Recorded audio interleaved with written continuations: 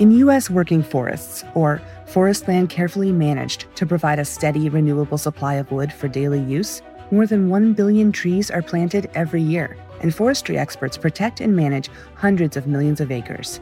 Working forests have been sustainably managed for decades. How? It's simple. They plant more trees than they harvest.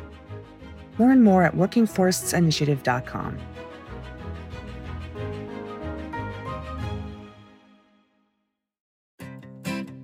Support for this show comes from Slack.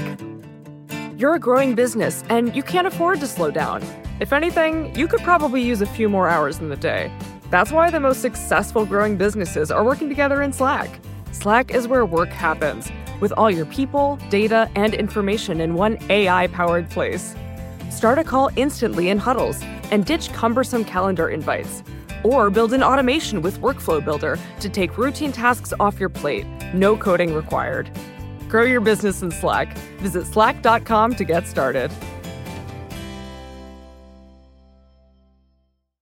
From Cafe and the Vox Media Podcast Network, welcome to Stay Tuned. I'm Preet Bharara. The Cafe team is taking a break from our usual programming this week. Instead, I'd like to share another show with our listeners that we think you'll enjoy. It's a show hosted by my friend, Kara Swisher, who is a recent guest on Stay Tuned. She's an award-winning journalist and a really tough interviewer who covers tech, politics, and other breaking news topics on her podcast, On with Kara Swisher. For the upcoming episode, Kara speaks with Rockefeller Foundation President Rajiv Shah. Among other things, they discuss the unequal impact that climate change is going to have across the world and whether billionaire philanthropy is actually making any dent in the problem. That's coming up. Stay tuned. It's on!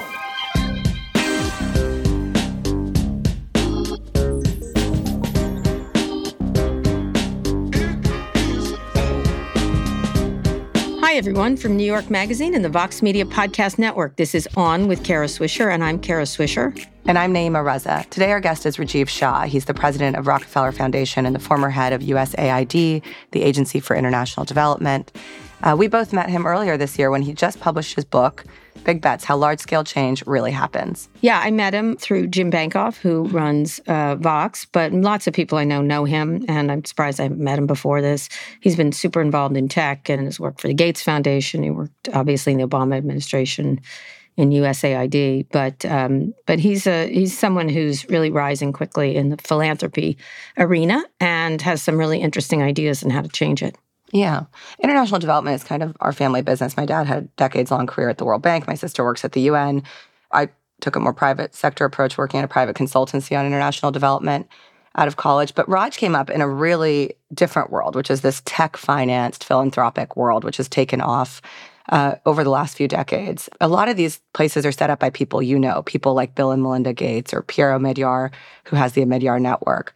Talk about that tie-in between Silicon Valley and development and when you saw it happening and what was going on there. Well, they all create their own foundations. They think they can do it better. Obviously, Gates and the Gateses through the Gates Foundation, which initially was run by Patty Stonecipher, was a big swing at that, a very serious swing. Previously, they did donations and stuff like that, but they all decided because they were so rich, they knew what was better for the world, and so they, as many rich people do, they created these foundations. Whether Carnegie did it before, and obviously the Rockefeller foundations did it way back in the day when they were the really rich people. So it was a natural progression. Probably the two people that were critical were the Omidyars and the Gateses, who took it quite seriously in terms of what they were doing.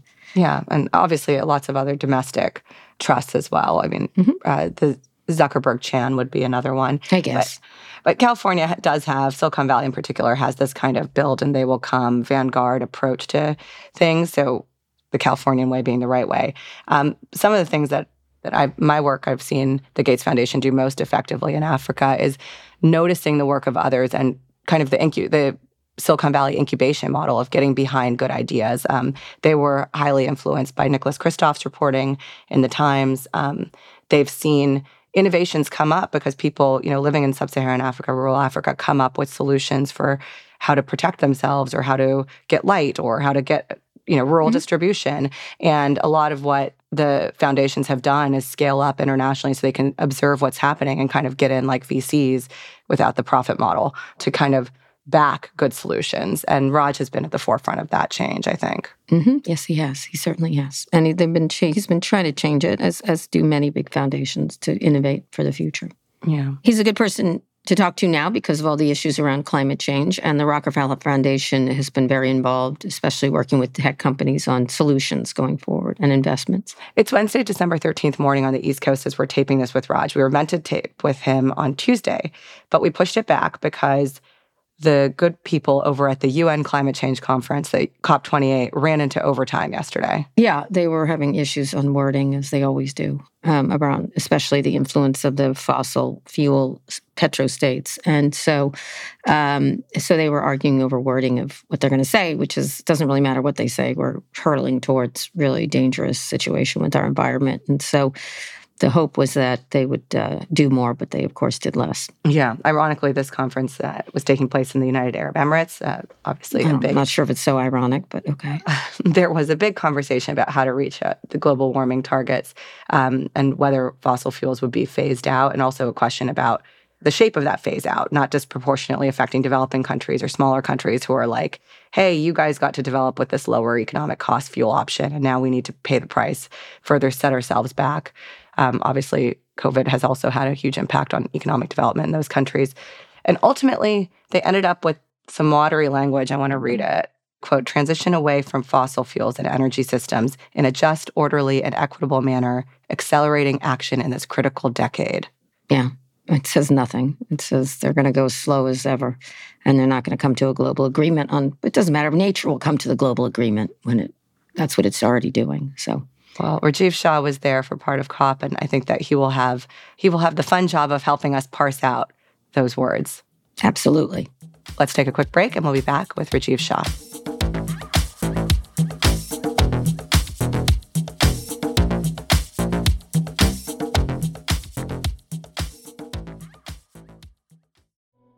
Support for this show comes from Washington Wise, an original podcast from Charles Schwab.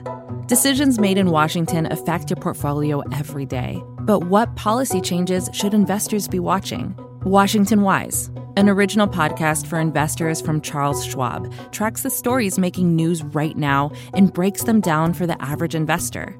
Host Mike Townsend, Charles Schwab's managing director for legislative and regulatory affairs, takes a nonpartisan look at the stories that matter most to investors. He explores topics like policy initiatives for retirement savings, taxes, and trade, inflation fears, the Federal Reserve, and how regulatory developments can affect companies, sectors, and even the entire market. In every episode, Mike and his guests offer their perspectives on how policy changes could affect what you do with your portfolio.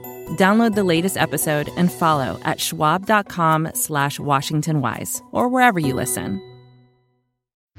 Support for Stay Tuned comes from Squarespace. In this day and age, if you're starting a new project, one of the first things on your to-do list is creating a website. That might seem a bit scary at first, especially if you've never done it before. But there are tools out there that make it easy for anyone to create their own site, like Squarespace. Squarespace is an all-in-one platform that you can use to build a website and help people find your ventures. Creating a website with Squarespace is straightforward and painless, even if it's your first time making one. Whether you want to sell your products or a service, or need a place to host your blog or portfolio, Squarespace can help you get your name out there and makes it easy to find on the web. They have plenty of tools to help make your first website look pretty great too, all while customizing it to fit your particular needs. Because your site is your own, and it shouldn't be fit into a one-size-fits-all box. Get the functionality and the unique look that you need. Head to squarespace.com/tuned to save 10% off your first purchase of a website or domain using code TUNED.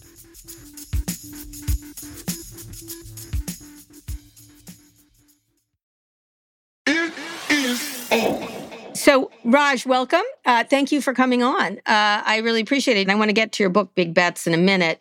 But right now, I think the thing that you're all focused on is climate. And you were at this year's annual UN climate conference, COP28, which just wrapped up in Dubai.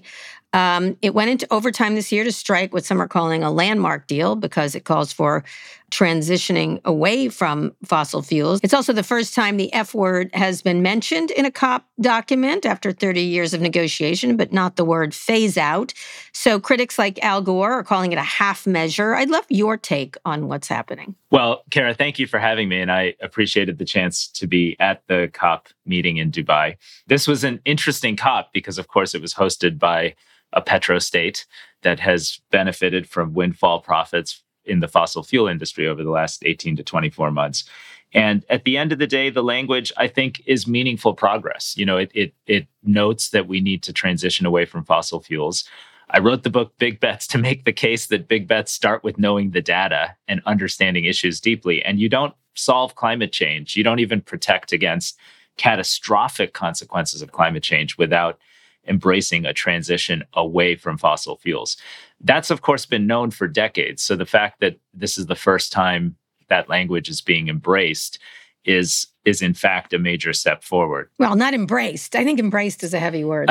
Well, it's accepted. Let's say accepted. Yeah, okay. And you know, when these types of negotiations take place, there are enough loopholes to create space for everybody. That's how they got this through. First, they gavelled it through at the end without sort of a roll call vote. And so we'll see how vested different countries, right, including big ones like India and small ones like small island states that potentially were underrepresented, will feel about it. But the loopholes are massive here. Well, why don't you walk through them? I think one loophole is there's no real timeline. It says by the end of this critical decade, but it means you could start the design of phasing out fossil fuels, which is a multi-decade kind of project, 7 years from now, after effectively it's too late to save the planet and get anywhere near 1.5 degrees. The fact that they use the transition instead of phase out language implies that there's space for the long-term use of fossil fuels so long as it's quote unquote abated.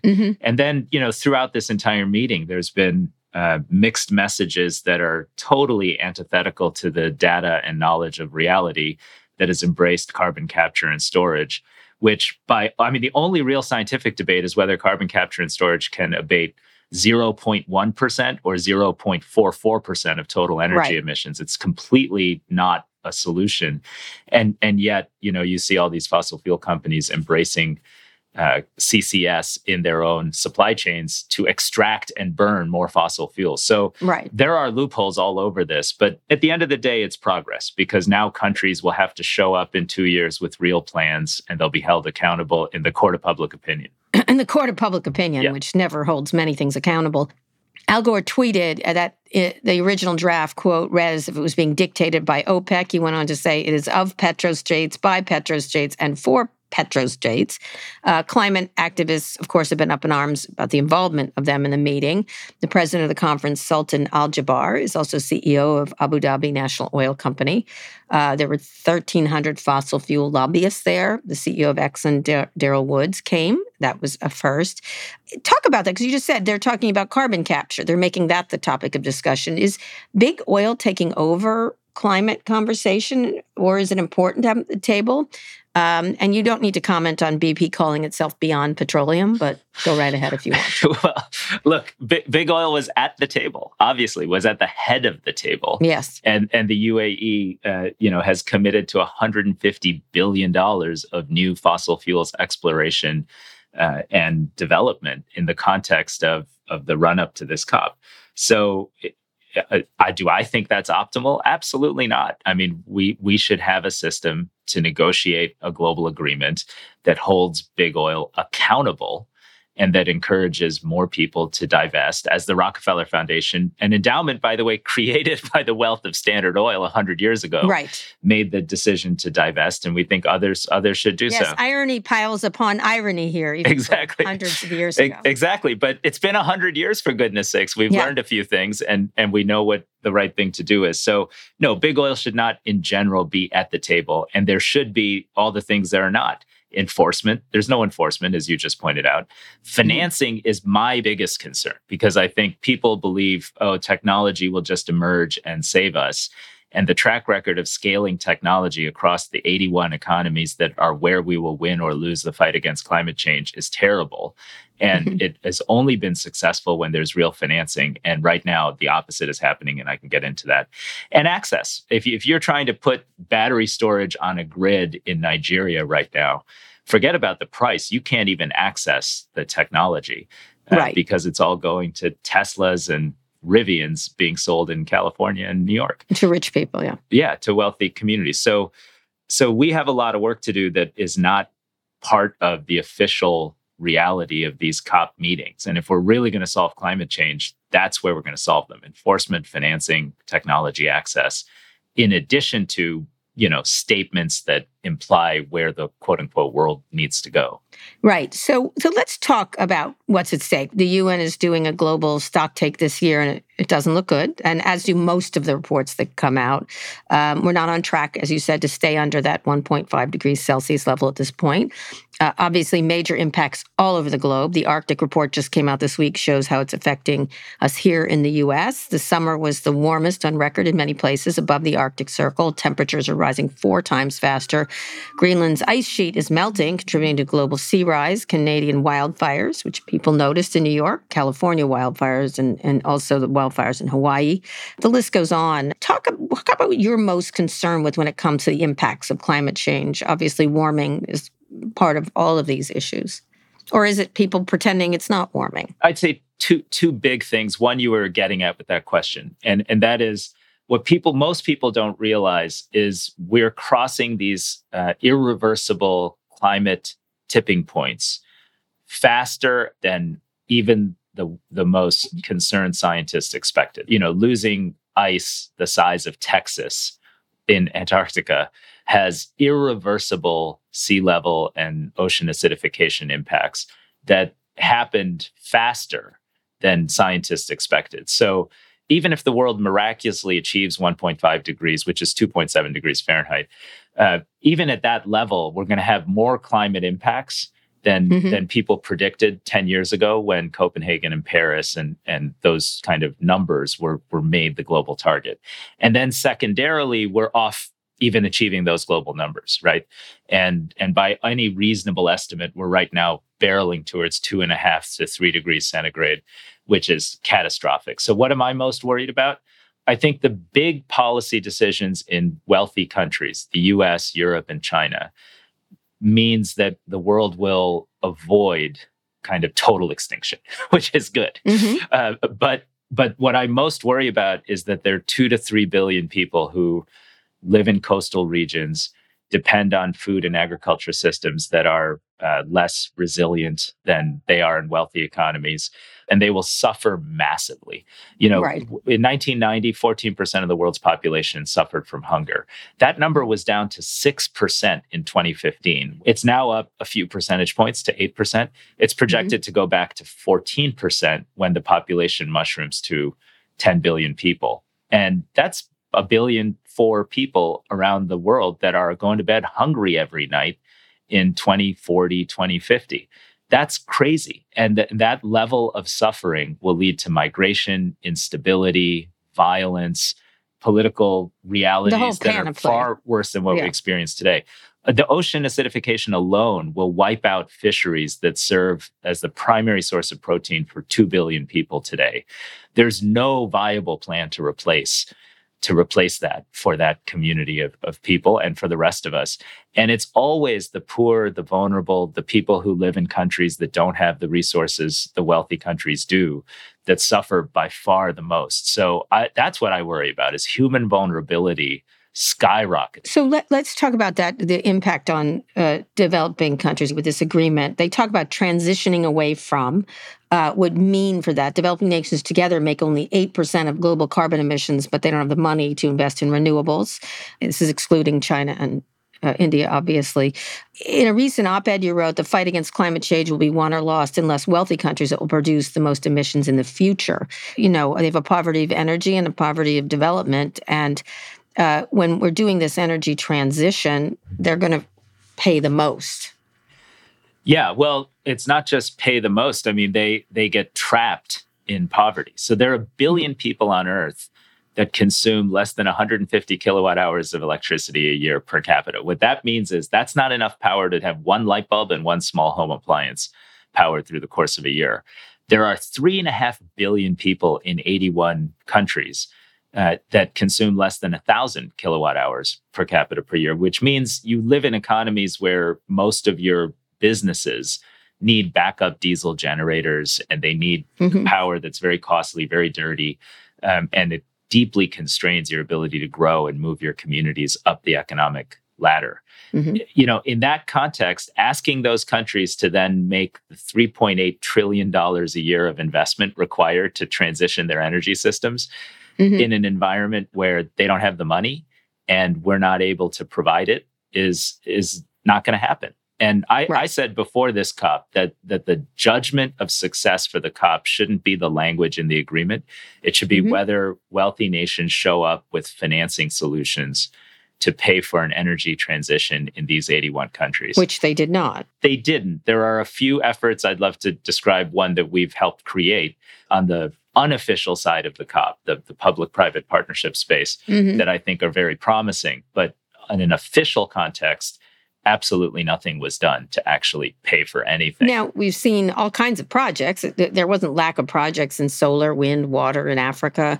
They haven't really made a dent, and most people feel that those aren't the way to go in any case now. I know Bill Gates talks about it. How are they going to be able to grow their economies with renewable energy if it hasn't worked and there's not the money? Yeah. So I don't think it's fair to say it hasn't worked. Okay. It hasn't been done. Absolutely. So of the total wind and solar deployed in the world in 2021, 6% was deployed in these 81 countries. If you look at just Africa, 0.6%, despite having 50% of the world's landed solar radiation. So it's not fair to say it hasn't worked. It's fair to say it hasn't happened. It's not happening. Then you could say, well, why is it not happening? And the reality is, coming out of COVID, rich countries spent 30% of their GDP shoring up their economies, monetary policy, fiscal policy, major cash infusions. That created inflation, and that led to interest rate increases. Right now, 60 countries around the world are teetering on the edge of a debt crisis. So I was in Kenya. 62 cents on the dollar of their public budget is going to pay off debt that has skyrocketed borrowing costs. Ghana, it's 72 cents on the dollar. Zambia was even higher than that in country after country. So they're actually cutting health services. They're cutting food subsidies. Right. And then you're asking them to make the kinds of Inflation Reduction Act style large-scale infusions of capital to transition their energy economies. Which they do not have. And they look have. at you and say, that's crazy. How are we supposed to do this? And why do we now have to do this when you, the world's greatest contributors to global warming, developed your economies on cheap coal and cheap fuel? So it's a super legitimate concern. And the reality is there have been moments in our history when we've looked around the world and said, let's reshape institutions to do the right thing at scale. After World War II, for example. And we're in one of those moments. What technologies, and you and I have talked about this, the technologists think that technology will solve everything, poverty, and it never does. So what technologies do you see out there that make a difference in closing the energy divide and therefore the poverty divide? Yeah, actually, this is where I see a tremendous amount of opportunity, because there is technology that can actually prevent carbon emissions while simultaneously lifting up, often for the first time, the world's poorest communities. And this is where Rockefeller's put a ton of our time, effort, and energy. What are the technologies I'm most excited about? Small-scale distributed renewables like solar mini grids connected to battery systems, using smart meters to actually, for the first time, provide always-on electricity to villages in northern India or rural Nigeria.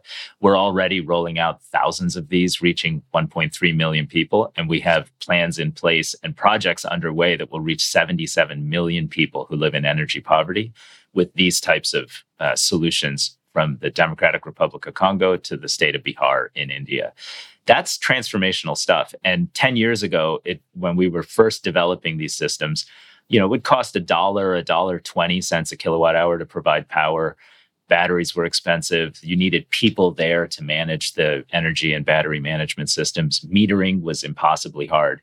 Now, with technology, you basically can run those things by artificial intelligence from afar, take personnel costs out of the system. Smart meters allow people to pay by their mobile phone just based on the power they use every day or every week. Battery costs have come down dramatically, and by the switch to certain types of battery chemistries, you can transform the possibilities.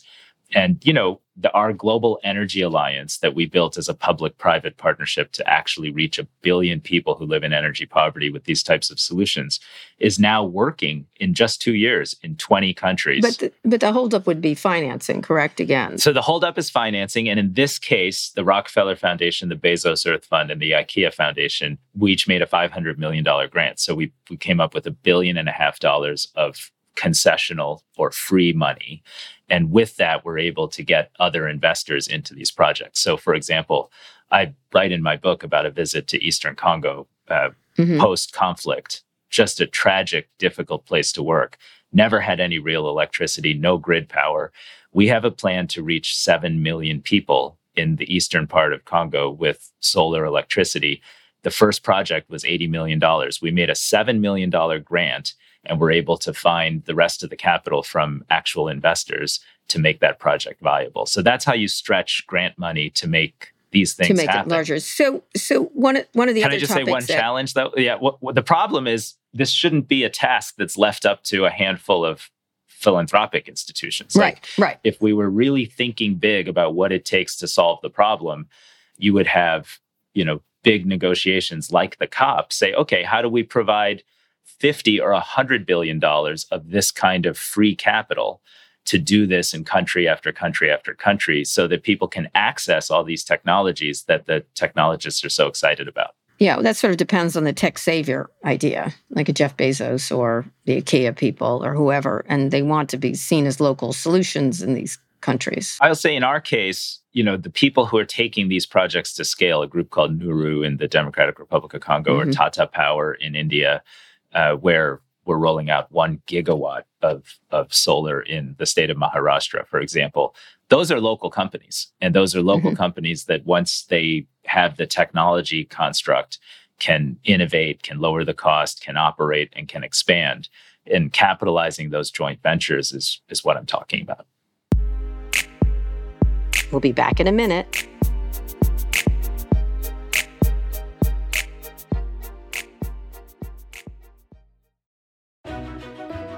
In U.S. working forests, or forest land carefully managed to provide a steady, renewable supply of wood for daily use, more than 1 billion trees are planted every year, and forestry experts protect and manage hundreds of millions of acres.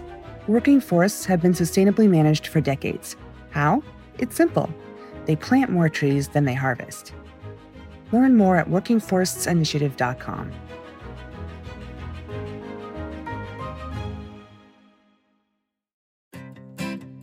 Support for this show comes from Slack. You're a growing business, and you can't afford to slow down. If anything, you could probably use a few more hours in the day. That's why the most successful growing businesses are working together in Slack. Slack is where work happens, with all your people, data, and information in one AI-powered place. Start a call instantly in huddles and ditch cumbersome calendar invites. Or build an automation with Workflow Builder to take routine tasks off your plate. No coding required. Grow your business in Slack. Visit slack.com to get started.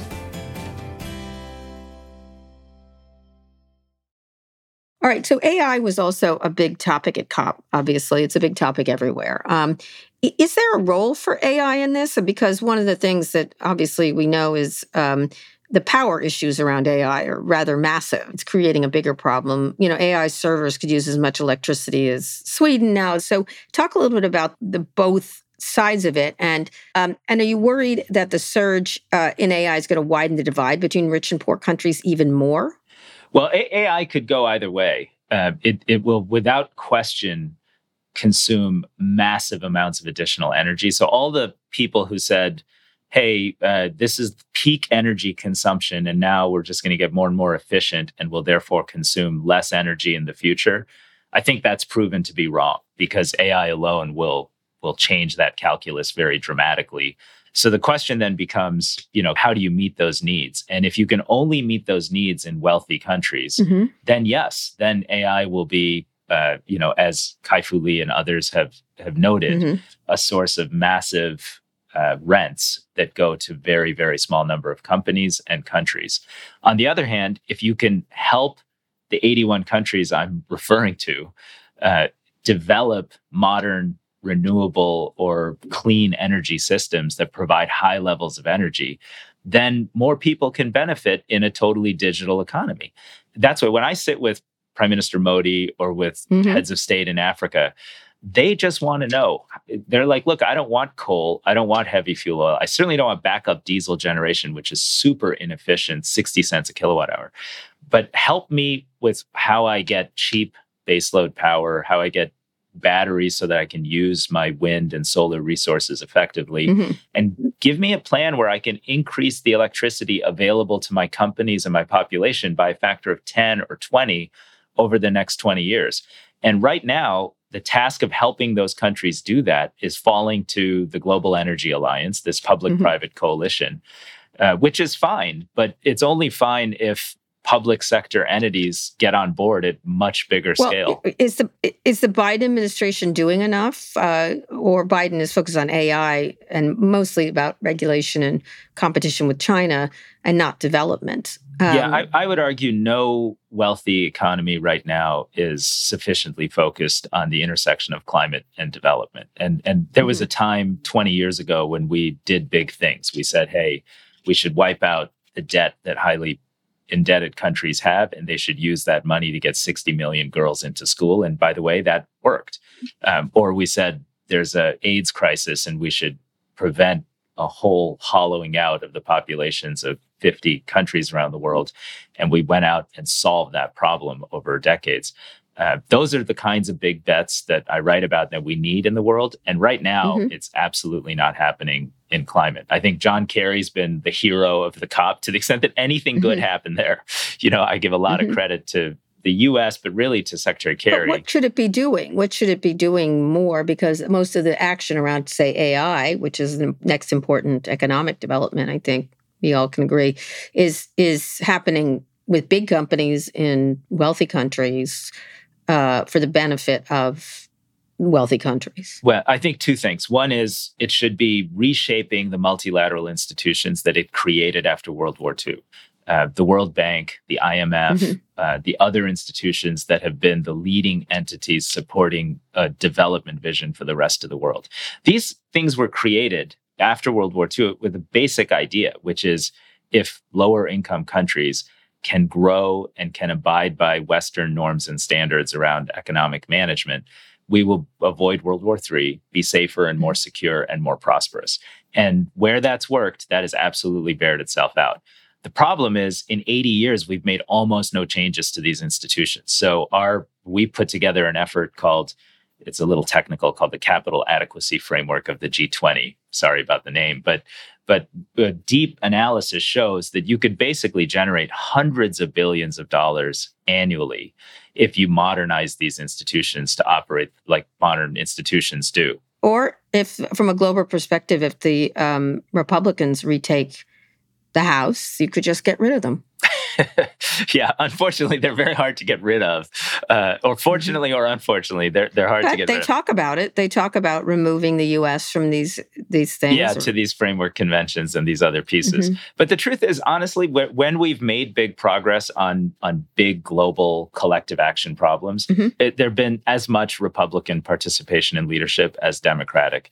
And sometimes that's surprising, but it was George W. Bush that started and ultimately created the framework to beat AIDS around the world. It was when I was in government, we created a framework to reimagine America's leadership on food and hunger. We moved 100 million people off the brink of hunger sustainably by investing in agriculture. The legislation to do that was totally bipartisan and reauthorized twice, including under President Trump. So, and because there was a very, very strong Republican faith-based conservative support. So big talk, the idea of like, let's just let capitalism take care of it. That's what they seem to say. Well, that's what some say. I mean, I've always found progress with bipartisanship happens in private behind closed doors. So if you listen to what they say on TV, you're going to be really discouraged, but I actually wrote the book Big Bets to be Optimistic. And I have a whole chapter in the book that I titled Make It Personal, because in my experience, it was praying together behind closed doors. It was getting to learn about people's families and where they're from and what their values were. Sure. That opened their eyes as to how we could partner to transform the fight against hunger. Well, that's a sort of a lovely vision, although it doesn't feel like that from a public perspective. But let's talk about the book, Big Bets. Your main takeaway is try to solve a problem, not improve the situation, which is what you're referring to there. Let's not fix these institutions, completely change them. In various stages of your career, you've tackled problems such as childhood vaccinations, the fallout from the earthquake in Haiti, world hunger. Of course, all these problems are still out there. So why do you think working to solve the unsolvable is better than trying to fix it or mitigate it, I guess? Yeah, my pitch is that that our mindset changes and our capacity to imagine what it takes to solve a problem changes when we set the goal with high ambition. And instead of that, when we sort of say, let's just do what we can, let's just do the incremental thing, we tend to let the pessimism of the day overwhelm our imagination. And so to me, a big bet starts with setting a bold goal, immunizing every child, for example, for basic childhood vaccination. It involves betting on innovations, finding those innovations that are scalable, in this case, childhood vaccination. It involves building super unlikely partnerships across the public sector and private sector, vaccine companies and UNICEF, or Republicans and Democrats. And it mostly requires having a discipline around measuring results. And I'd say the examples in the book include immunizing 980 million kids and saving 16 million child lives over 20 years. They include recognizing we could have had 1.6 million cases of Ebola in 2014, including a few 100,000 in the United States, and ending that crisis in 3 small West African countries with only 30,000 cases, 2 in the United States, no transmission in our borders. I take away from all of those examples, including some failures, both lessons learned and an absolute conviction that, if we don't actually try to solve these problems, if we don't set the goal impossibly high, we have no chance of success. And if we do, we can actually sometimes succeed. Right. Well, you did also talk about fails in the book. You talked about when you were at the USAID working on a new dam built in Central Africa, the Inga 3. You wrote about something called the aspiration trap. Can you talk about that? Yeah, the aspiration trap is what I think we just saw at the COP, which is, hey, we know we can't get language on phasing out fossil fuels. So what can we do? And let's embrace all these loopholes to make it possible. Or it's saying we don't have the will right now to finance energy transition in 81 countries around the world. So let's do these super incremental things and hope that helps. And in lieu of that, if we just set the goal of let's move 1 billion people out of energy poverty through renewables, recognize that what is required to do it and put together the partnerships to get that done, that's the counterpoint. And to me, those counterpoints offer real optimism. Now, you mentioned the Inga Dam. I really felt strongly I had to include that story because it was a massive failure. After the Sunnylands conference between President Obama and President Xi, America and China decided we would try to do something big and bold together to show the world that these 2 rising powers can cooperate for good. I ran with that construct and tried to turn the example of that into this large hydropower dam in the Democratic Republic of Congo that would have provided 4 cents per kilowatt hour power to 250 million people and had the climate impact of taking 1/3 of the U.S. auto fleet off the road. And so I thought, hey, that's super compelling. I worked for years with all kinds of high-level partners, including the Chinese government at the highest levels, only to fail miserably when Senator Leahy passed a piece of legislation that precluded us from engaging in that project. And it was embarrassing and it hurt, but I learned from that you have to know who you're betting on when you take on these big projects. And I had underestimated the U.S. environmental community and its impact on Senator Leahy, who's a friend and someone I admire.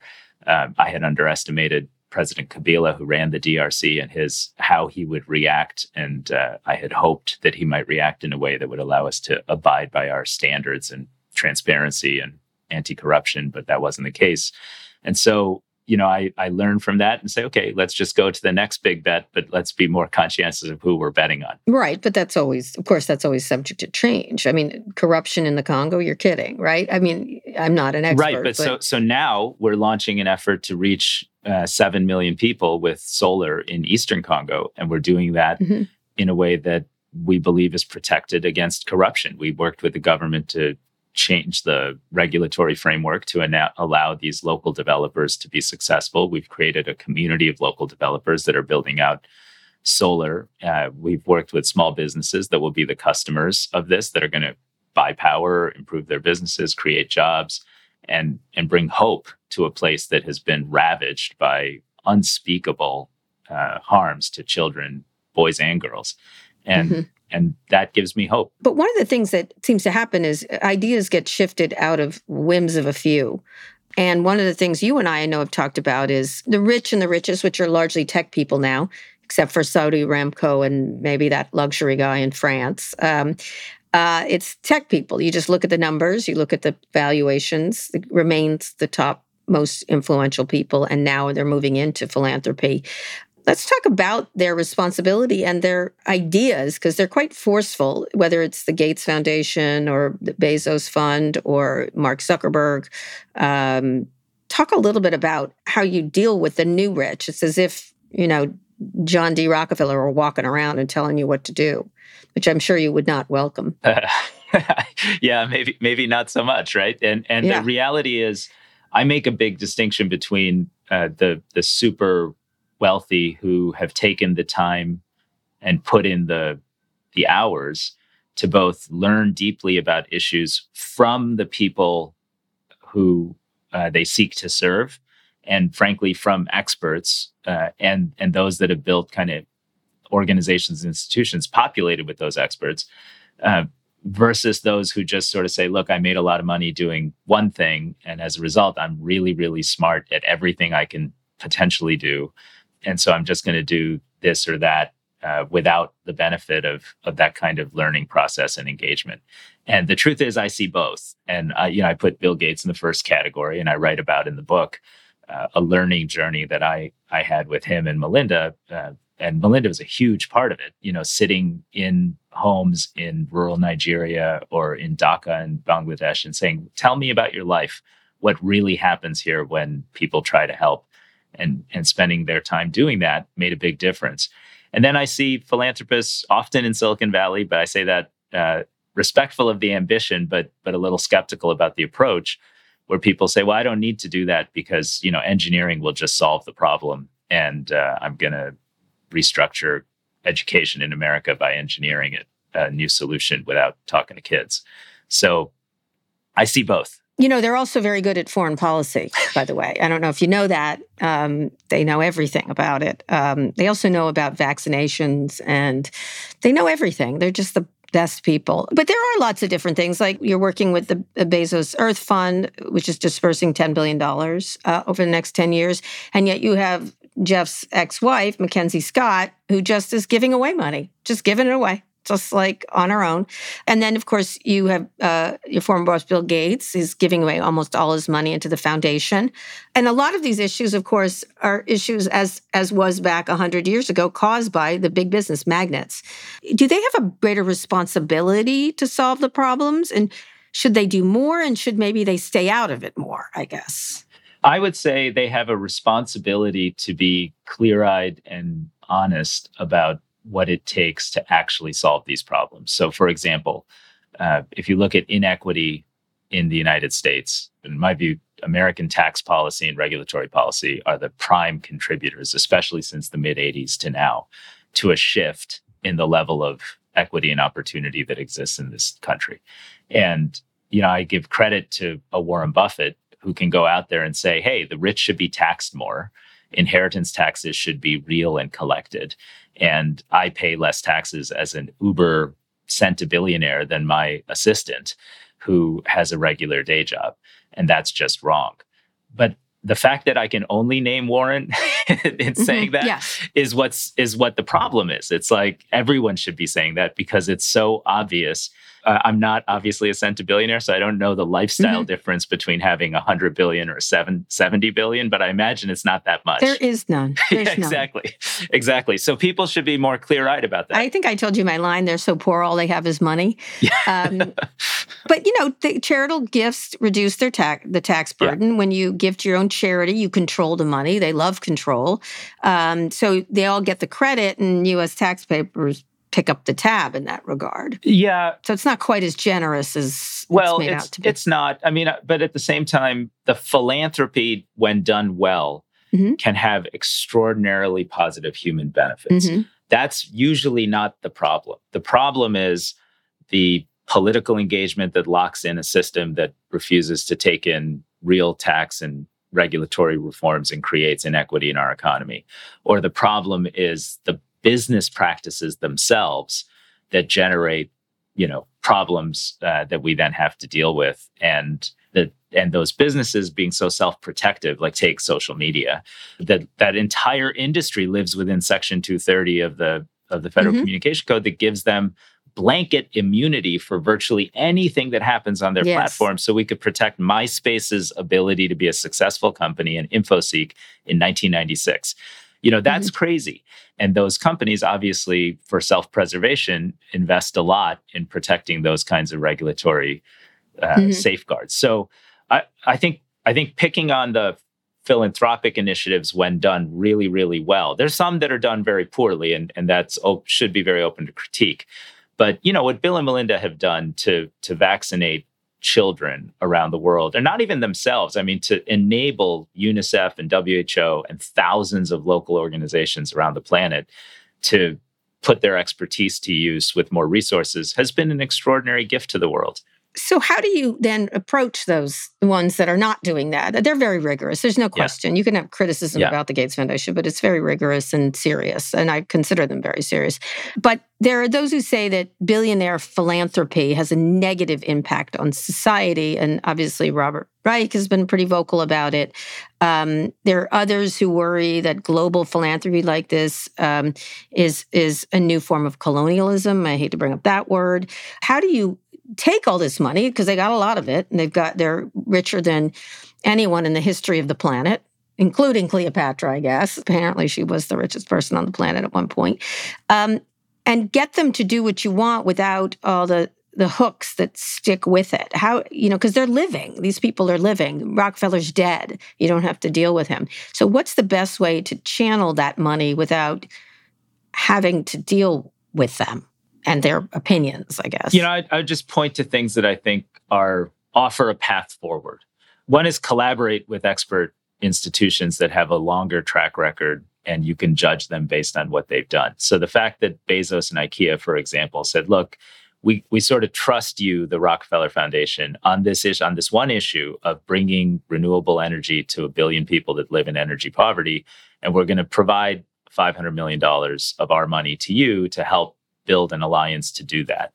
That is largely local, that is informed by 110 years of being in these countries, in these markets, that will involve building up the human capital base in the DRC, in Nigeria, in Zambia, in India, in Indonesia, and is empowering of others. Right. So that's one path. Another path is, I think, what Mackenzie did. I don't know her, but I look at with awe that she has the ability to say, I don't have to be smarter than everybody on the things they do.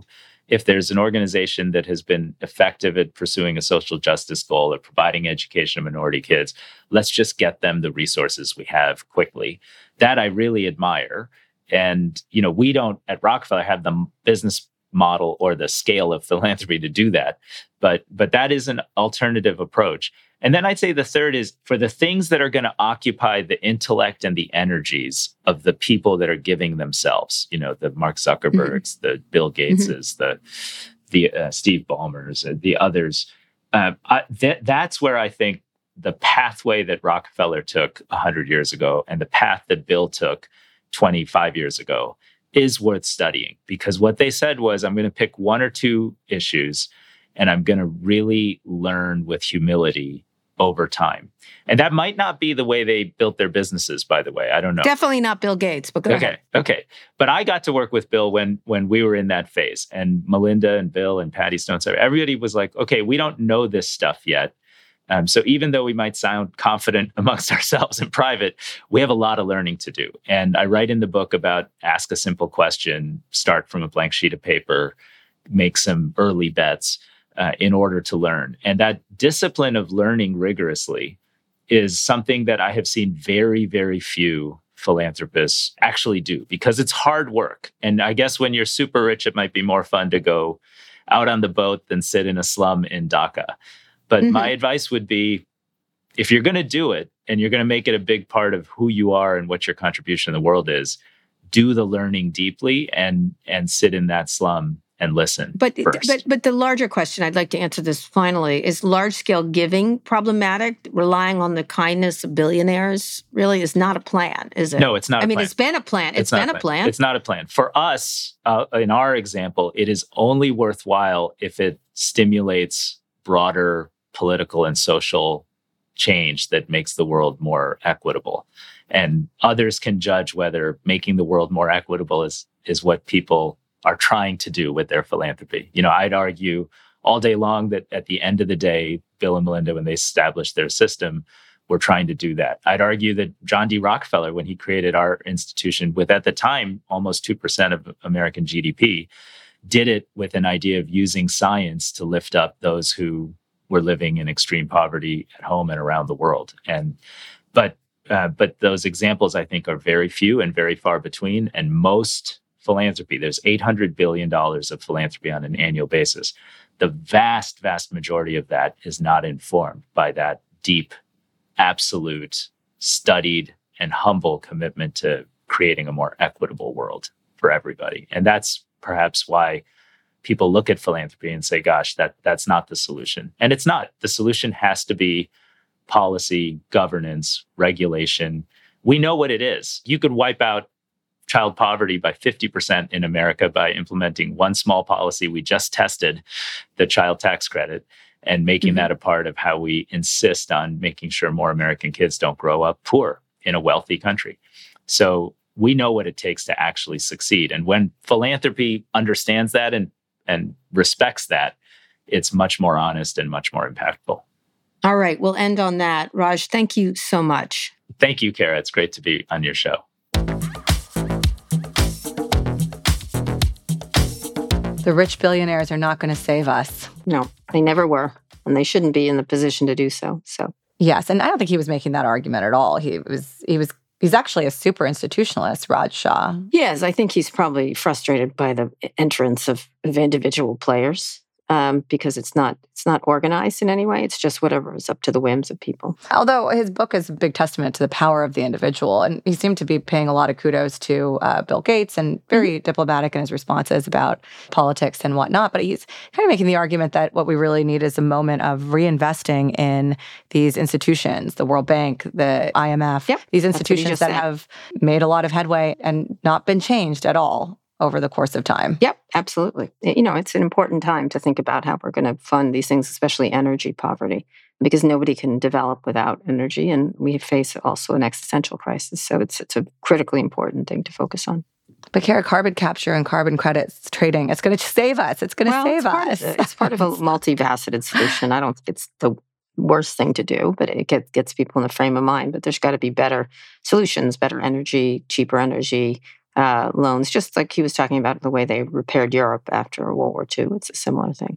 You were coming at it from the politics perspective also. What did you think about his answers in terms of the headway that Republicans have made in international development? Well, he's got to work with everybody. This is a man who's got to work with everyone who wants to get his goals done. It's not someone who can has the indulgence of being partisan. It's also truthful, right? I think he's saying that, look at what Bush did for AIDS. He can't be partisan. It's not going to work if you're partisan. And so much has been made political around climate change and everything else. So it doesn't help him to be political. Yeah, but development isn't partisan either. Yeah, but it sure can be. I mean, maybe it's like war. It's like easier for hawks to be peaceful and easier for doves, like Democrats, to take war on. Maybe something similar in development. But he was a big fan of John Kerry. Yeah, he was, just for a moment. I think, again, he's a very diplomatic man. Well, you do not have to be diplomatic, Kara. I don't. Do you want to diplomatically read us out, though? Yes. Today's show was produced by Naima Raza, Christian Castro-Rosell, Kateri Yoakum, Megan Cunane, and Megan Burney. Special thanks to Kate Gallagher. Our engineers are Fernando Arruda and Rick Kwan. Our theme music is by Trackademics. If you're already following the show, you're making a big bet. If not, you're caught in the aspiration trap. Go wherever you listen to podcasts, search for On with Kara Swisher, and hit follow. Thanks for listening to On with Kara Swisher from Vox Media, New York Magazine, and us. You can subscribe to the magazine at nymag.com/pod. We'll be back on Thursday with more.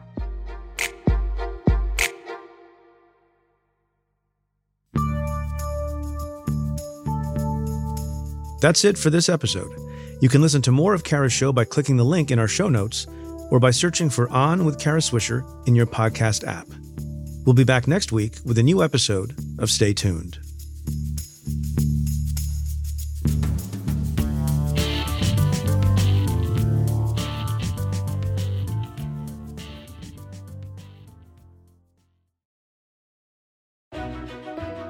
In U.S. working forests, or forest land carefully managed to provide a steady, renewable supply of wood for daily use, more than 1 billion trees are planted every year, and forestry experts protect and manage hundreds of millions of acres. Working forests have been sustainably managed for decades. How? It's simple. They plant more trees than they harvest. Learn more at workingforestsinitiative.com.